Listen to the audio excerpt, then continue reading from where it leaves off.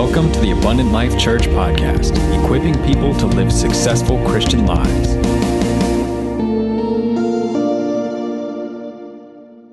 I want to talk to you today about having joy under pressure. You know that there are all kinds of pressures on us, aren't there? There's the pressure that we live in every day. It could be our jobs. It could be our finances. It could be our home life, difficult relationships. It could be world events, and on goes the list. But Paul, the apostle, shows us that rejoicing is our pushback against the external pressures that would otherwise try to crush you and me. Joy and rejoicing is the key. We come to the final chapter of our series here, chapter 4 in Philippians, this short letter, and we read and look in here as we come near the end in this chapter. We only have 2 weeks left in this week and next week, then we end this series on the book of Philippians that we started a couple months ago. But the first 13 verses of this chapter we're going to look at today deal with 7 Christian attitudes as I speak today on having joy under pressure. The Apostle Paul wants you and I to see there are 7 must-have Christian attitudes to have joy under pressure in the world that we live in today. And so today I want to break those down for you as we go through this verse by verse. And I want to tell you, if you find yourself limping towards the end of this year, let these inspired words truly make a difference inside of your heart as you go through the end of this year. I believe that they will as we take them to heart and as we do them. The first one is, if you're going to have a Christian attitude to have joy under pressure, is you have to stand firm. Turn to the person next to you and say, stand firm. Say it like you mean it now. Come on. Don't be a wimp. Tell them, stand firm. Turn to the person on the other side. Tell them to stand firm. That's what the Apostle Paul says in verse 1. Here's what he talks about. Therefore, my brothers, you whom I love and long for, my joy and my crown, that is how you should stand firm in the Lord, dear friends. Stand firm. He ties this to the relationship of a soldier staying faithfully at his post no matter what happens around him. That he knows the enemy is going to attack, but you and I are called to stand firm. The soldier's orders are clear. Stand firm. The Apostle Paul repeats this word stand firm throughout all of his letters. 1 Corinthians 15:58. He says, stand firm and let nothing move you. Don't let anything move you. The way that you do that is you have to stand firm. Chapter 16, verse 13, stand firm in the faith. There's so many opportunities that the Apostle Paul tells us, don't leave the post where God has put you. You need to stand firm. Why do you think he repeats this theme throughout his letter, standing firm? I think Paul had a healthy respect for the devil's attempt to discourage you and me, the children of God. And he knew that you and I would be tempted to leave our post when the bullets of temptation start whizzing by our heads. So he repeats it again and again and again. Stand firm. Stand firm. Husbands, stand firm today. Wives, stand firm today. Parents, stand firm today. Children, young people, stand firm today. Singles, stand firm. Stand firm because running never brings you joy. That's for sure. He says you have to stand firm. You have to have a Christian attitude in your heart and your mind. You're not going to leave the post where God has placed you. Number 2, you got to settle your differences. Verses 2 and 3. You got to settle your differences. You got to have that attitude. You got to have that mindset inside of your life.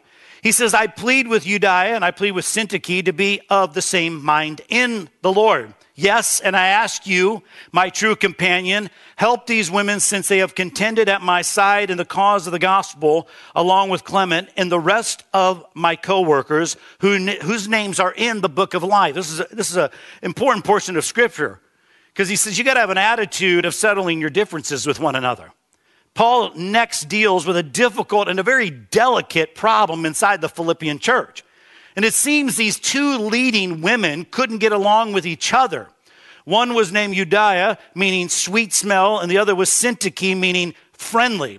And we don't have inside of this passage what they were disputing about. The Apostle Paul doesn't reveal it to us, but they were evidently well-known leaders in this church in Philippi who had a serious falling out. For whatever reason, sweet smell and friendly weren't very sweet or weren't very friendly to each other. We know that much, right, by their names. I wonder how these two women felt when they heard their names were read in public. Sweet smell and friendly don't smell very sweet. They stink and they're not very friendly right now, and they need to learn to settle their differences and come together. But the Apostle Paul is addressing this. 2,000 years later, they stand for women who couldn't stand each other. And I find it really, as you look at this passage, very instructive that Paul doesn't give us very many details. And instead of taking sides, he simply exhorts these two women to settle their differences. That's a useful principle to remember, because in most disputes, it doesn't really matter who started it, because when animosity builds up, what happens, there's plenty of blame to go around, isn't there? But instead of focusing on the causes, Paul exhorts these two women to agree, and the word agree means to come to one mind. When you come in agreement, you're coming into one mind. Oh yeah, you still have an opinion. But he says to come into agreement, you have to understand that we are called to have one mind in Christ Jesus. We talked about that a few weeks ago. Don't let this year go without making a sincere effort to settle disagreements with other people that you have a disagreement with. And if you can't settle them completely, you can at least make an effort in that direction rather than not trying at all, right? He says you got to settle your differences, because that is a mindset that you and I will have to have joy under pressure. Third, he says you have to resolve to rejoice. Can you say the word rejoice? You got to resolve to rejoice. That's his third command in here in verse 4. Rejoice in the Lord always. I'll say it again. Now that's an exclamation point, and you didn't give me that, so I'm going to do that again. Rejoice in the Lord always, and I'll say it again. Rejoice. That's it. That's what he wants you to do. He says, I want you to rejoice. It's a short command, but it's probably difficult for us many times, right? You may identify with W.C. Fields, who said, I start off each day with a smile and get it over with. Maybe that's you, right? Right? But the Apostle Paul says, listen, the rejoicing he has in mind is not based on outward circumstances. That's crucial, because very often our circumstances are quite depressing. Where was Paul when he wrote these words? Well, we know that he was in prison. And we know that he was linked up with a guard by only 18 inches of chain, 24 hours a day. But he says, you know what? I'm speaking from experience here, and I can still rejoice no matter what I'm going through. Rejoicing keeps you strong on the inside when there's plenty of pressure on the outside of our lives today. The word rejoicing means to make sounds or expressions of joy. You need to speak out joy. You need to sing praise to the Lord. It's not enough just to have joy in your heart and keep it there. You got to let the joy out. You need to rejoice. You need to sing for joy. You need to praise the Lord. Can I hear an amen today? Because you're a little quiet. He says you got to let it out. For it to be real joy and real rejoicing, you need to let it out, whatever that is for you, whether it's singing, whether it's praising his name, whether it's talking about the character of God, his attributes, as you speak them out, and you speak them out in praise. Joy is an intentional feeling, that's for sure. It's intentional, right?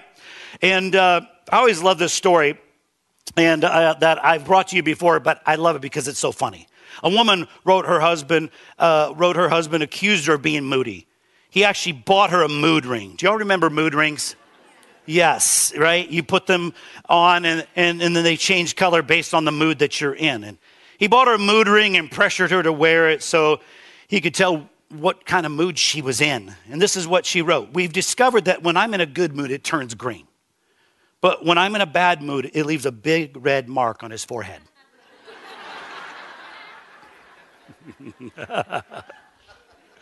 Don't raise your hand if you've been a byproduct of that one, right?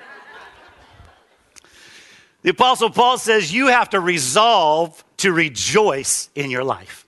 You're going to have to resolve this so that you can have joy under pressure, because that's a mindset, that's for sure. 4, ask God for a gentle spirit. Wow, this is amazing. Verse 5, let your gentleness be evident to all. The Lord is near.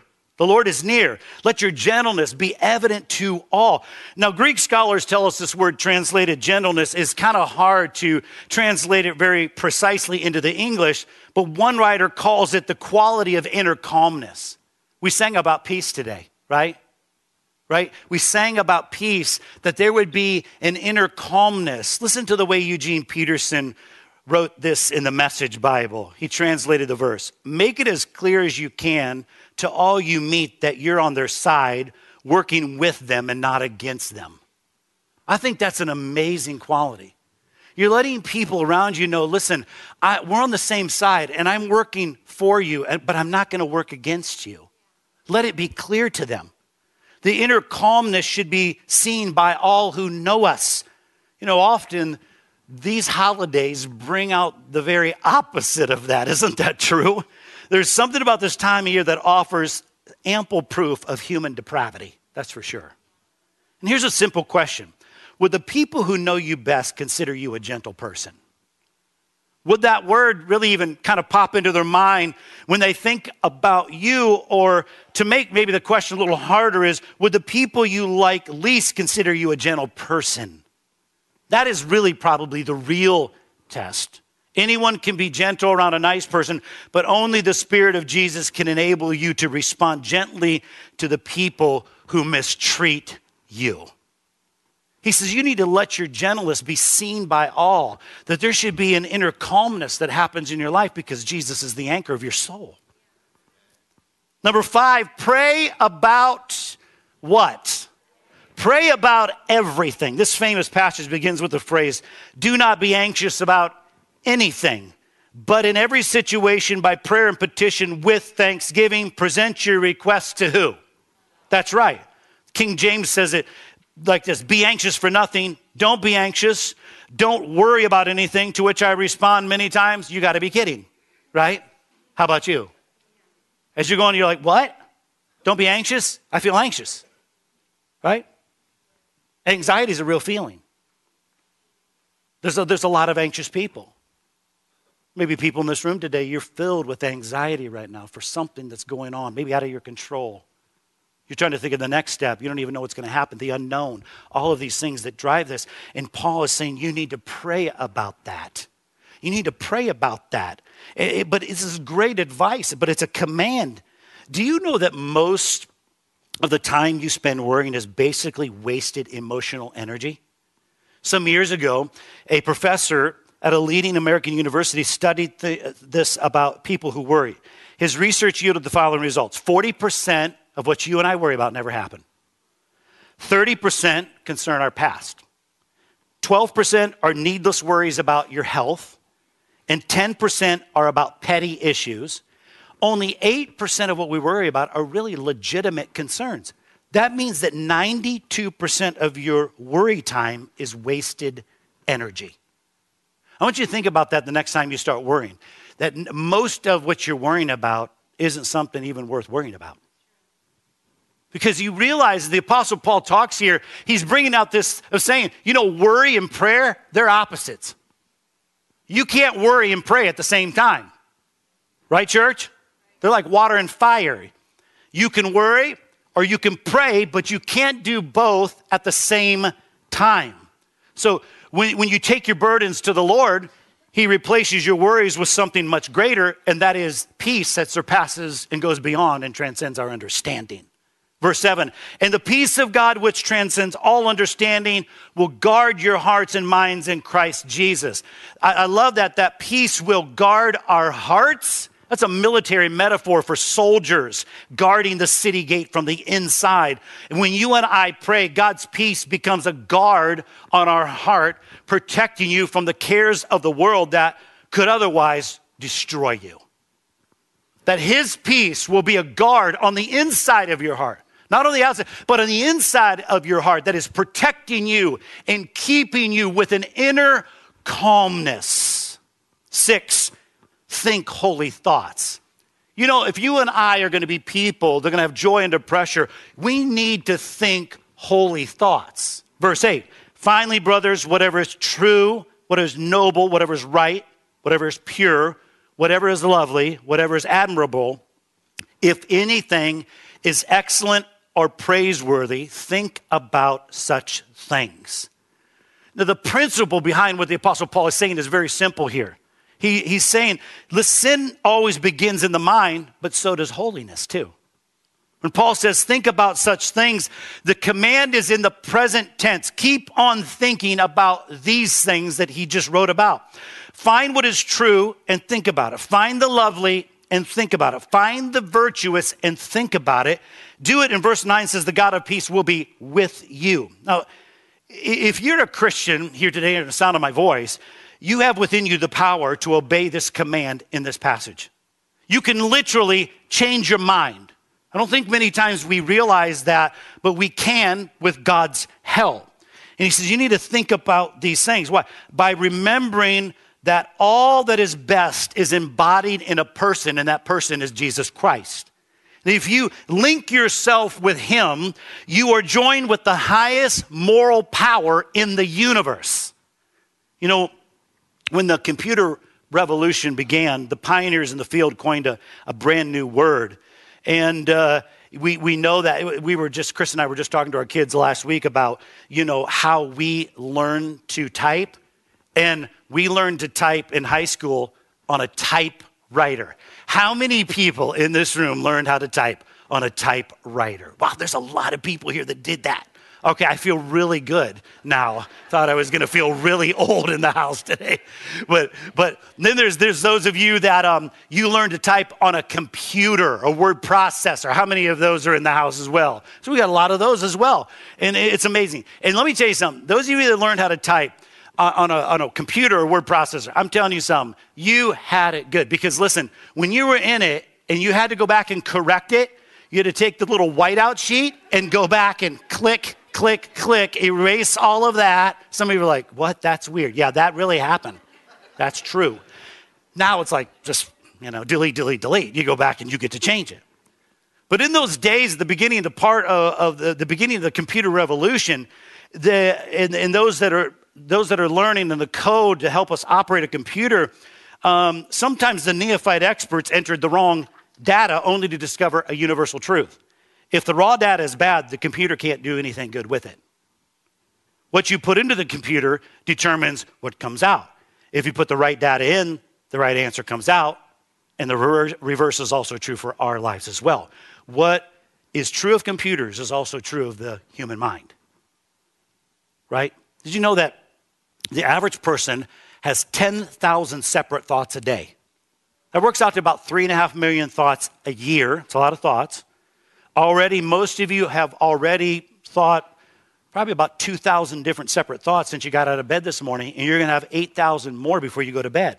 And then you and I are going to start over again tomorrow, right?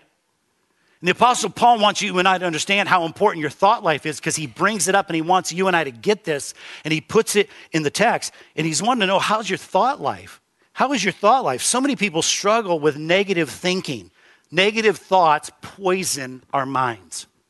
They are literally poison to our mind. And ultimately, what happens is they poison our soul. And here's just a couple of the common negative thoughts or thinking, if you're wondering what those are. Well, one of the first ones is self-pity.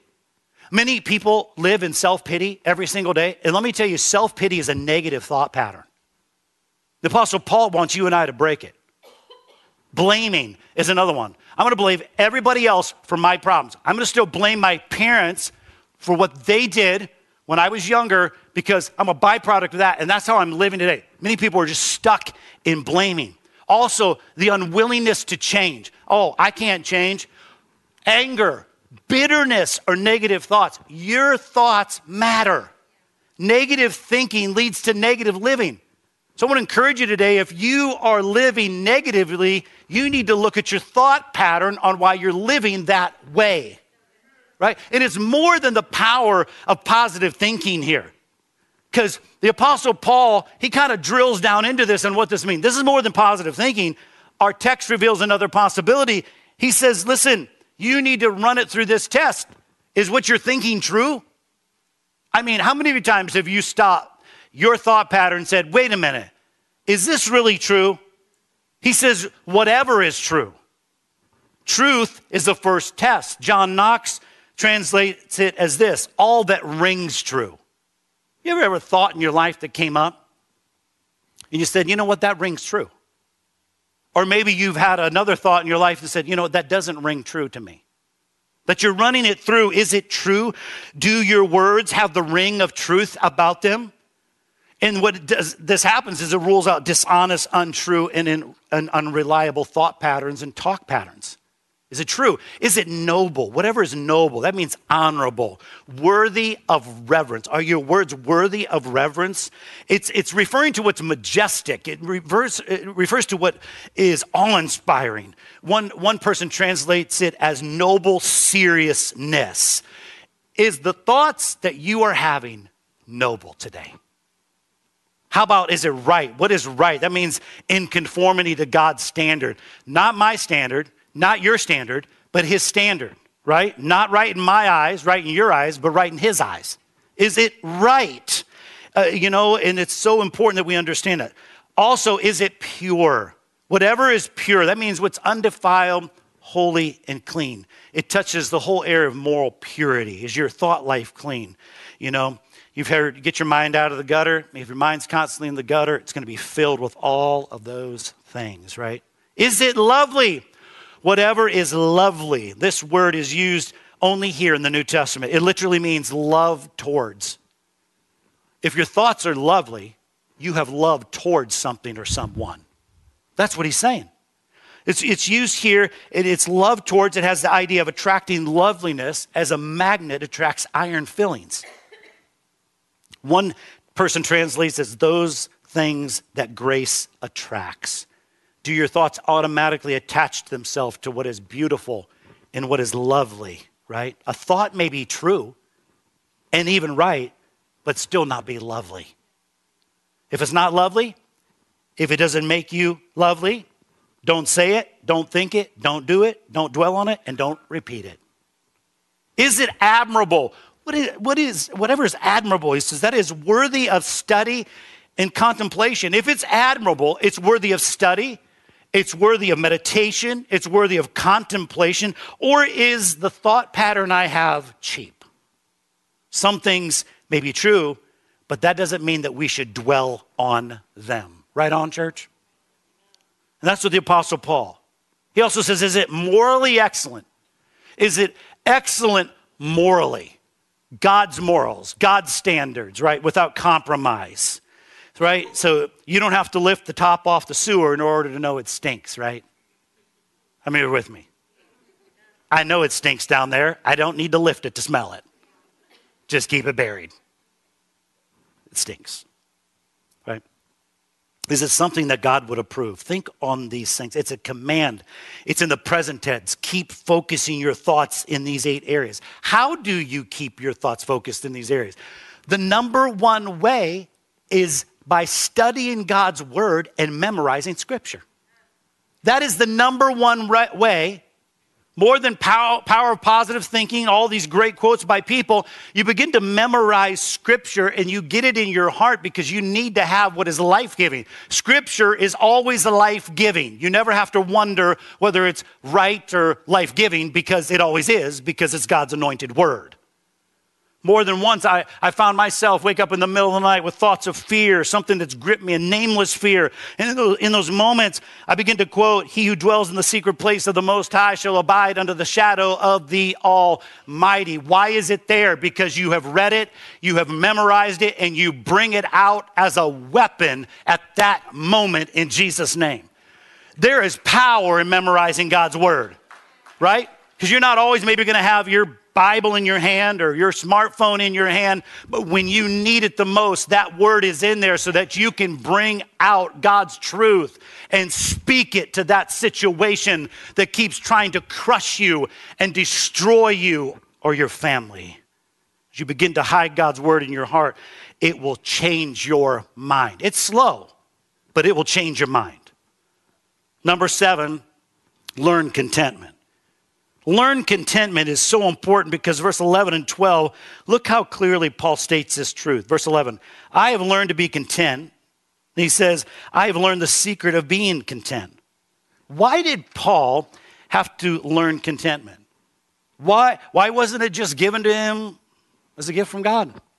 The answer is that God is most glorified when we struggle through the process of being weaned from our dependence and on the things of the world that are around us. And the truth is, unless a mother weans her child, he or she will never grow up. To be weaned is to have something removed from your life which you thought you couldn't live without. Most of us live on an opposite principle. In our hearts, we think, I would be happy if I only had blank. You fill it in. But life is hardly that simple. We stay frustrated when we ought to be happy, when we ought to be rejoicing. And that contentment that we have comes from our confidence in God. Verse 12, I know what it is to be in need. I know what it is to have plenty. And in case we miss it, he adds this phrase, whether well-fed or hungry, whether living in plenty or in want. And you know, really it's easy to look at this and assume Paul means well-fed is good and hungry is bad, but that's not correct in this.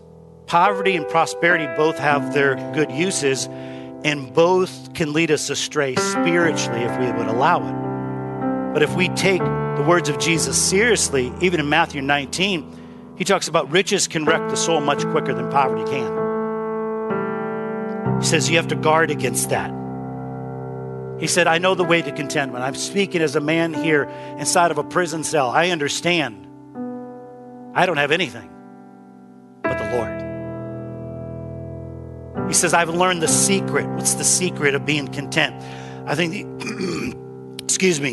the phrases can be understood in verse 11, whatever the circumstance, in every situation. Those two phrases we look to cover all that life has to offer.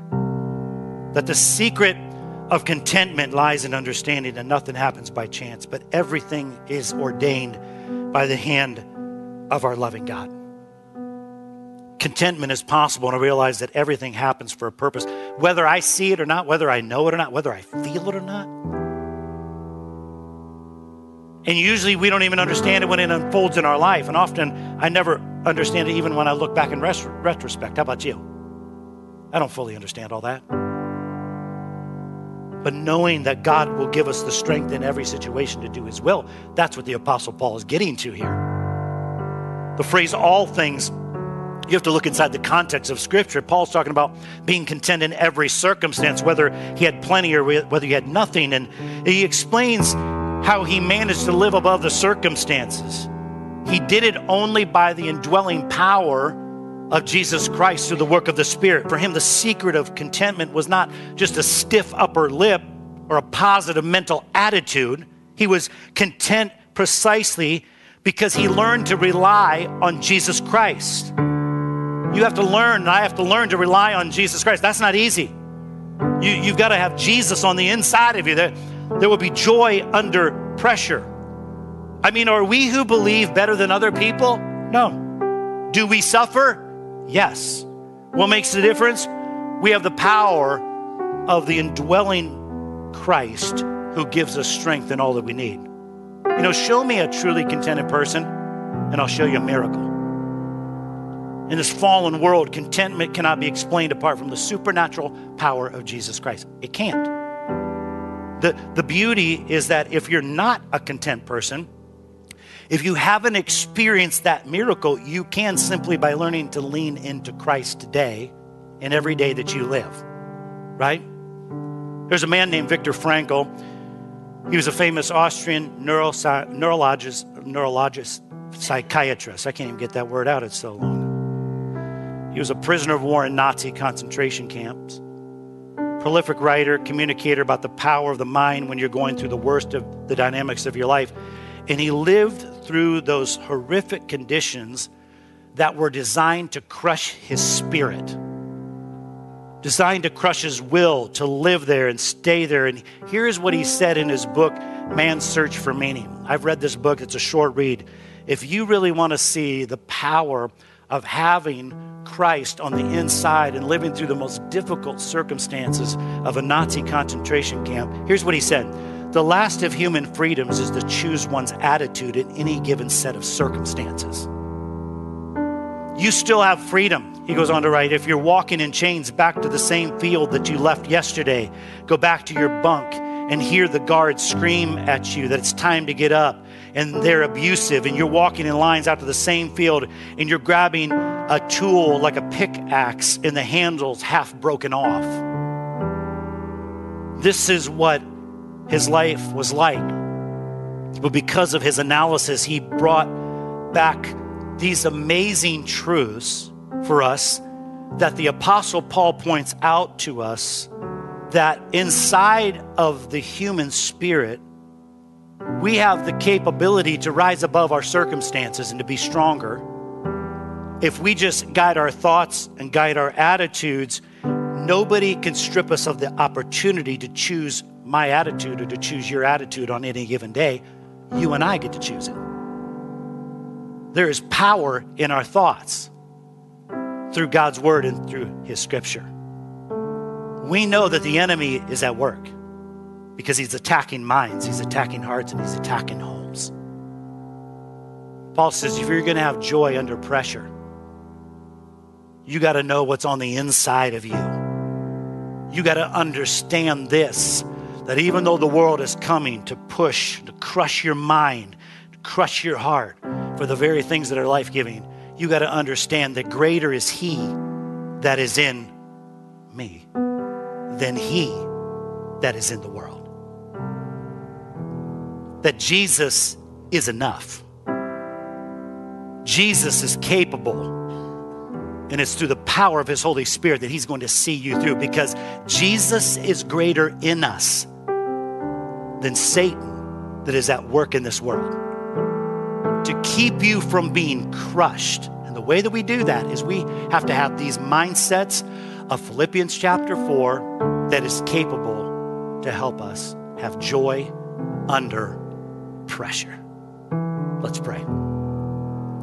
Father, I thank you for Philippians 4 that reminds us that we can have joy in the midst of chaos, grief, circumstances beyond our control, the worry, the anxiety of our hearts, Lord. That, Lord, there can be an inner calmness through your Spirit. And that, Lord, I know that there is people here, the sound of my voice, somebody that's sitting at home or at work today that is listening to this message that feels so crushed on the outside that it's almost like they're trying to gasp for breath. Lord, may your Spirit come and minister, I pray, at this moment, at this time of need, to let them know, God, that you are there with them, and greater are you, Jesus, that is inside of them than the work of Satan in the world. Father, I pray that today. I pray that today for every single person, God, that you have not left us alone, but you are here with us. If you're here today, sound of my voice, whether at home, and you say, you know what, to be honest today, John, I feel like I'm being crushed on all sides. I feel so perplexed, frustrated, numb by the circumstances that are coming my way, things that are going on around me, maybe things that are going on even inside of you today. Would you just at this moment, by a step of faith, just say, you know what, I'm going to raise my hand because I need God to come and I need him to minister to me at this moment, at this hour. Come on, would you raise your hand today and say, yes, thank you. Thank you for the many hands that are being raised up in the balcony, in the back, here in the front. I see those hands. Father, I pray for every hand that is raised in the name of Jesus. That, Father, I pray right now that, God, you would minister by your Spirit and your power, Lord, to fill them up with your supernatural peace at this moment. Touch them, Lord. Renew their strength, Lord, that comes from you. Hallelujah, Lord Jesus. Thank you, God.